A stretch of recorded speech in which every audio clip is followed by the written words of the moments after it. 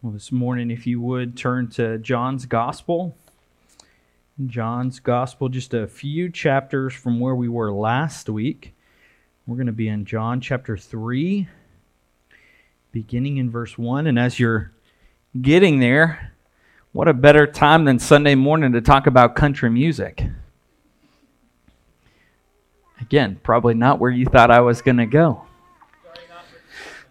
That's right. I won't out the person who doesn't like country music. That's fine if you don't. I had a funny idea a couple years ago with a friend of mine to do a podcast on bad theology in country music. And it's aplenty.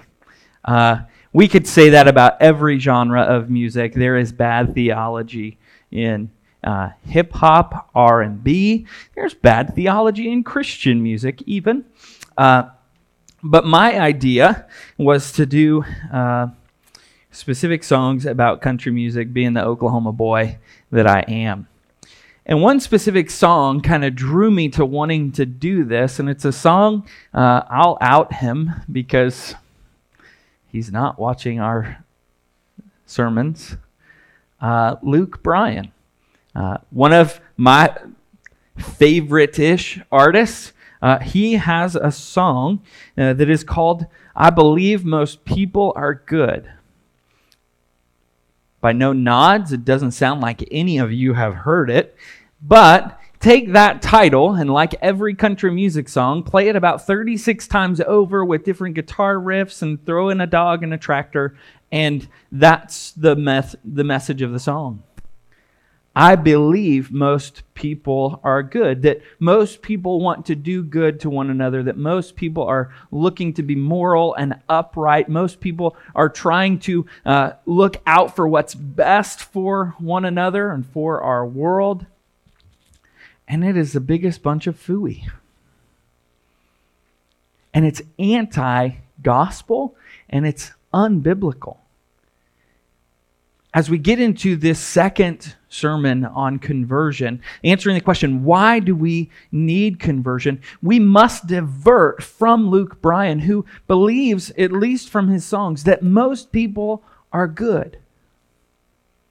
But that's not what the Bible teaches about the human condition. It doesn't say, I believe most people are good.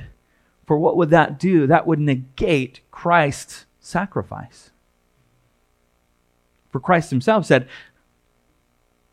surely you wouldn't die for a good person. But no, he says he comes for the sick, those who need healing. And that is our condition shown to us from Genesis chapter 3 on through the entire conclusion of Scripture and human history. We are not morally good. We are not spiritually good. We are not even personally good. I could give you example after example of my own life that would provide the verification we are not good. And because we are not good, we need something good to happen to us that's not from us. We must be made new. So if you would stand with me in honor of the reading of God's Word as we read John chapter 3, beginning in verse 1.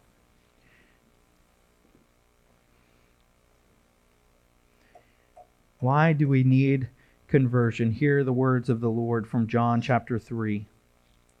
Now there was a man of the Pharisees named Nicodemus, a ruler of the Jews. This man came to Jesus by night and said to him, Rabbi, we know that you are a teacher come from God, for no one can do these signs that you do unless God is with him. Jesus answered him, Truly, truly, I say to you, unless one is born again, he cannot see the kingdom of God.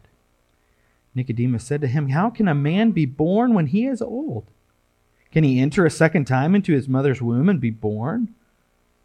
Jesus answered, Truly, truly, I say to you, unless one is born of water and the Spirit, he cannot enter the kingdom of God. That which is born of the flesh is flesh, and that which is born of the Spirit is spirit. Do not marvel that I said to you, you must be born again. The wind blows where it wishes, and you hear its sound, but you do not know where it comes from or where it goes. So it is with everyone who is born of the Spirit. Nicodemus said to him, how can these things be? Jesus answered him, are you the teacher of Israel, and yet you do not understand these things? Truly, truly, I say to you, we speak of what we know and bear witness to what we have seen. But you do not receive our testimony. May the Lord receive honor in the reading of His word. You may be seated.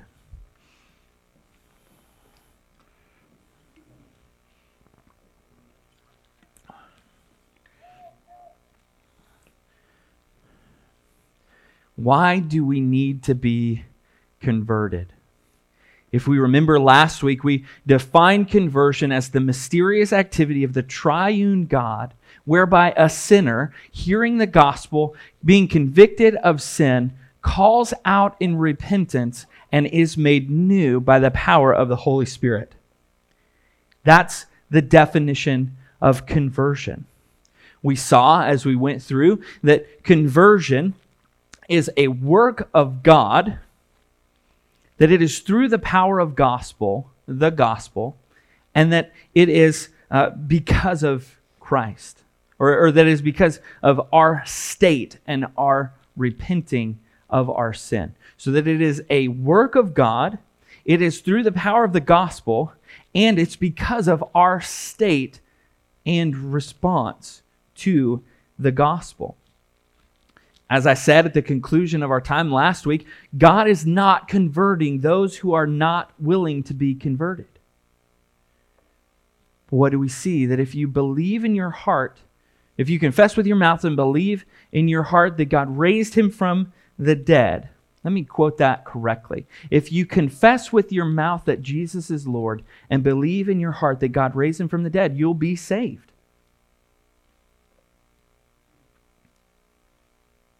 There is a necessity of responding to the gospel before conversion happens. So now as we go from there and look at why do we need to be converted, we're going to kind of be hanging our hat on that third point last week. Because of who we are. Why do we need to be converted? Because of who we are. Jesus very clearly says it's not just a, hey, you should be converted. Hey, you should be born again. It might be beneficial for you. He says you must. Unless you're born again, you will not see the kingdom of God. So, beloved, if you have not confessed your sin with your mouth and believed in your heart that God raised Him from the dead, you're not a converted Christian. But be reminded that the gospel of grace, that salvation comes by grace through faith in Jesus Christ, that the gospel of Jesus laying His life down on our behalf is available to you today. That you may have come into this room not converted, you can leave this room converted. How? Because the winds of the Holy Spirit move however it pleases. And know that we are praying as the Spirit of God works in conjunction with the Word of God, that those who might be in need of conversion would trust in Christ and turn from their sin, because it is a must. It is a requirement. We divert from Luke Bryan, who says most people are good. Let's go to Scripture. If we were to stay in Genesis chapter 1, we might give that refrain as Luke Bryan does. People are good. But we know that our Bibles don't stop at Genesis chapter 1. And on the one hand, it might have been nice if it would have. But on the other hand, what was made good and fallen into sin is being made good right now through Jesus. That conversion in the biblical sense is making creation new. So it is a must. It is a necessity. And it is not just a mere Band-Aid. It's not just from sinfulness to less sinfulness. It is from sinfulness and wicked idolatry to worshiping God. For in Genesis chapter 3, verse 1, the serpent was made more crafty than any other beast of the field that the Lord had made. He said to the woman, "Did God actually say, 'You shall not eat of any tree of the garden'?" And the woman said to the serpent, "We may eat of the fruit of the trees in the garden, but God said, 'You shall not eat of the fruit of the tree that is in the midst of the garden. Neither shall you touch it, lest you die.' But the serpent said to the woman, 'You will not surely die, for God knows that when you eat of it, your eyes will be opened, and you will be like God, knowing good and evil.' So when the woman saw that the tree was good for food, and that it was a delight to the eyes, and that the tree was to be desired to make one wise, she took of its fruit and ate. And she also gave some to her husband who was with her, and he ate. And the eyes of both were opened. What had been made good in the garden, perfect communion and fellowship with God Himself, walking daily, regularly together, was broken by the woman and the man falling into sin.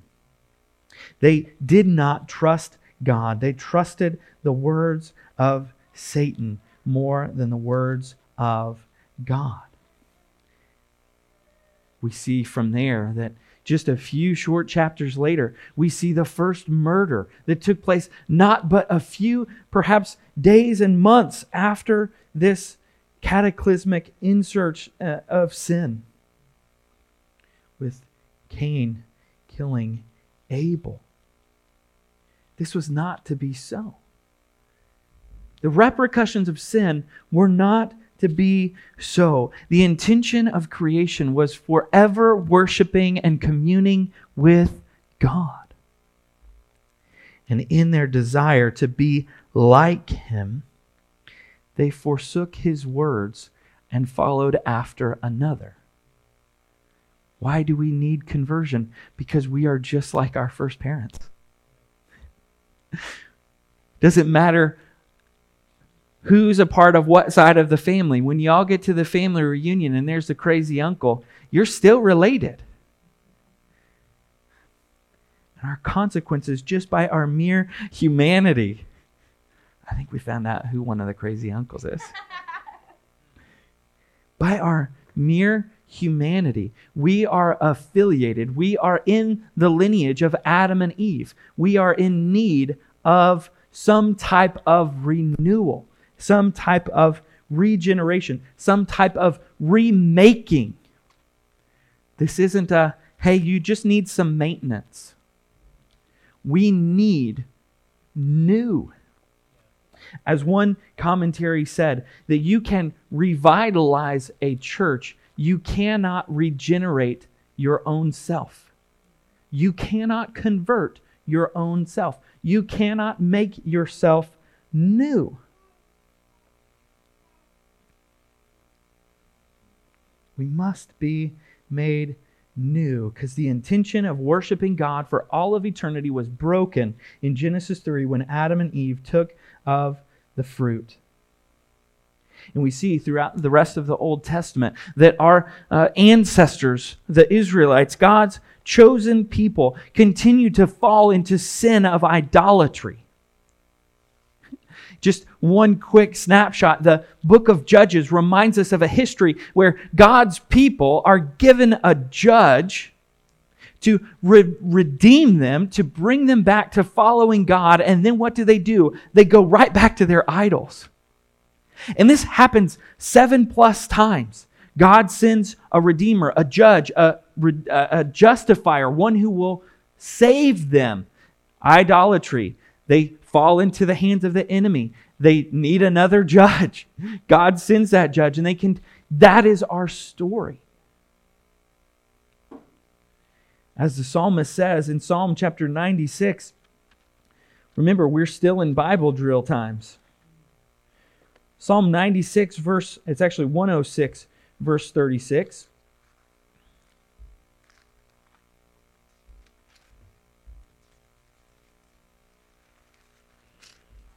Psalm chapter 106 verse 36. They served their idols which became a snare to them. Our hearts have gone after idols. Our hearts have not just gone after them, they've begun worshiping them. Time and time again, we see these strange terms used in the Old Testament foreshadowing what Jesus would do in the New Covenant. A heart of stone. What can a heart of stone do? There's a unique scene in C.S. Lewis, the adapted movies, The Chronicles of Narnia, where the White Witch turns all of these creatures into stone. What happens when you're turned into stone? Well, in C.S. Lewis' world, they cease living. They cease breathing. They become an inanimate object. The same is true for us, that when we worship idols, they become a snare for us. We need that heart of stone turned to a heart of flesh.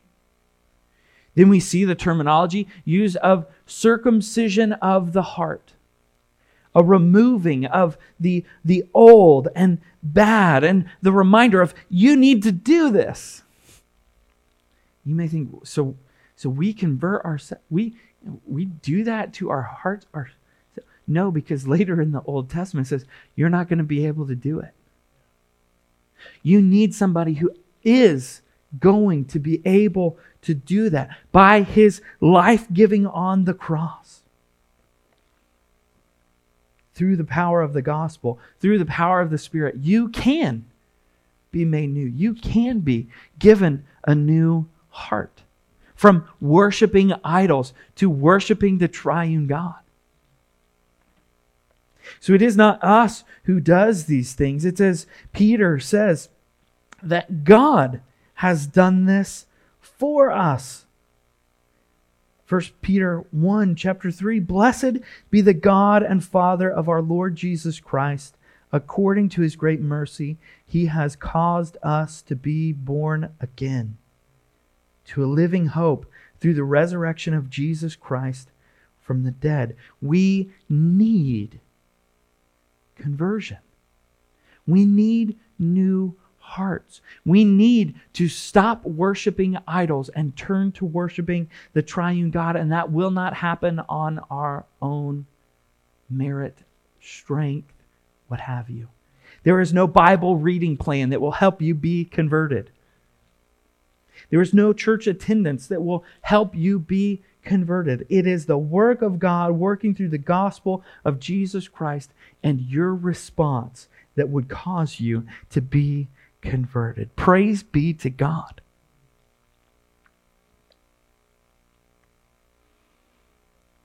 We often don't talk about idolatry like the Old Testament talks about idolatry. Because it's easier in the Old Testament to look at an Asheroth pole and be like, yeah, that's dumb. Who would do that? Who would worship an unknown God? Who would try and get in the right graces of these other gods to have more kids, to have more agricultural success, to have more financial success? Who would do that? We do. It doesn't take an Asherah pole. It doesn't take a little wood carving. We, as those who are born with hearts of stone, will turn anything good into an idol. Anything good. We'll turn our families into idols. We'll turn our success into idols. We'll turn our cars into idols. We'll turn our name and title into idols. We will worship anything and everything before we worship God Himself as revealed through Scripture. And that is why we need new hearts. For Jesus says in John chapter 3, speaking to Nicodemus, no one will see God, or no one will see the kingdom of God unless he's born again. You must be born again. You must. Good people do not go to heaven. There are many good people that you may have known, that you know now, that have not trusted in Christ and been converted, that will, if they do not trust in Christ, spend eternity in hell. Well, Sean, that doesn't seem very nice. That doesn't seem very kind. I thought God was all about love and all of these things. Yes, He is. He desires a loving relationship with you where He has given you everything. He's given you His Son.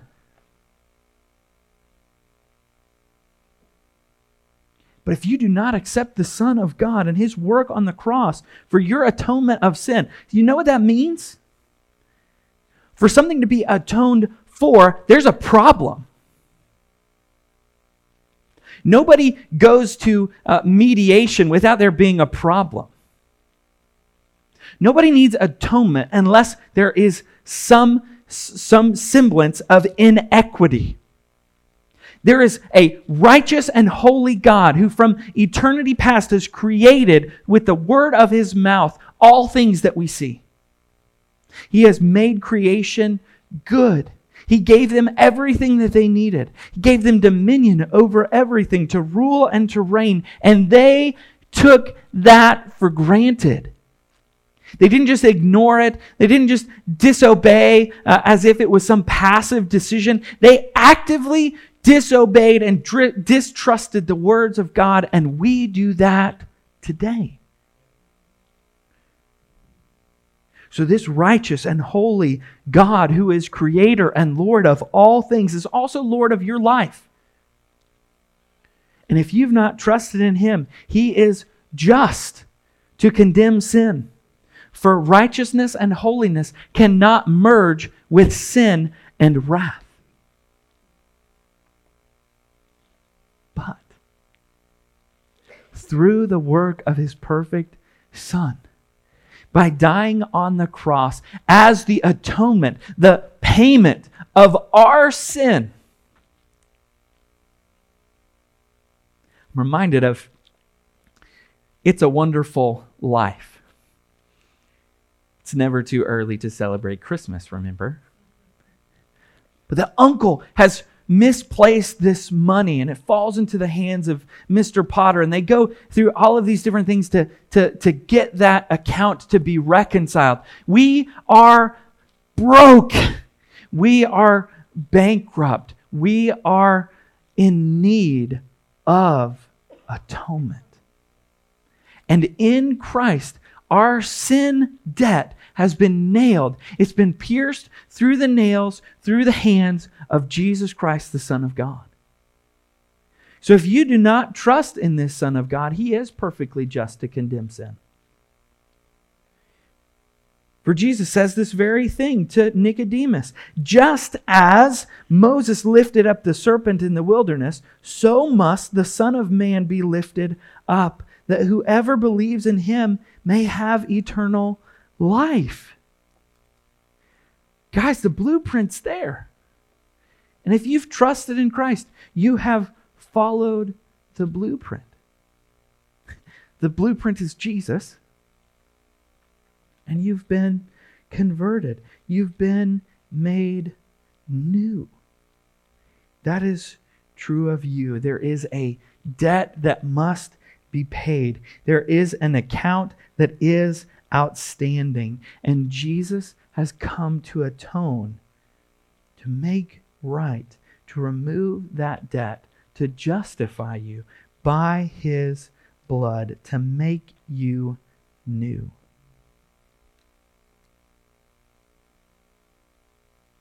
Jesus' very words, unless one is born again.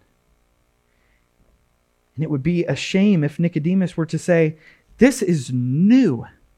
I don't get this. This is new. What does Jesus say? Verse 10, are you the teacher of Israel, and yet you do not understand these things? A reminder of our sinfulness in light of a holy God is not a New Testament thing. It is an Old Testament thing. From Genesis 3, a reminder in verse 15 that He, God, would send the seed of the woman to crush the serpent's head, ultimately being Jesus, who would defeat sin and death if you call on His name. And then we see through the history of the Old Testament, God gives commands. He calls out leaders to lead. And what do we see? We see sinful leaders and sinful followers not doing either of those things.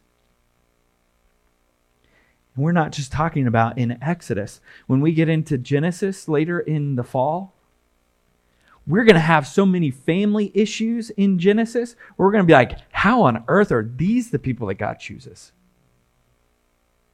Because He's starting this picture at the very beginning and saying, you all must be saved. You all must be born again. There's a sin and it must be accounted for.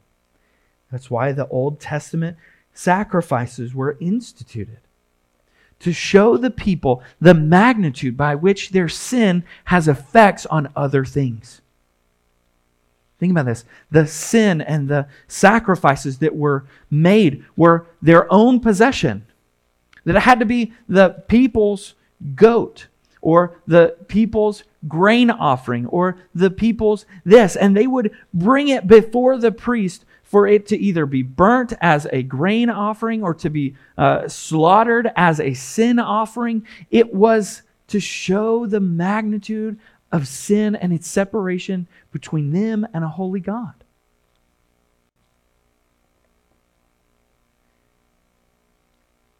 But the sacrifice for us is not through the blood of goats and rams. It's through the blood of Jesus. Through His perfect life, the sinless Son of God took our place, shedding His blood. Reminded of Isaiah's prophecy, by His stripes we are healed.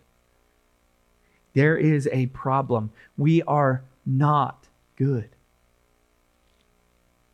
We must be born again. We must be converted. And the opportunity is here.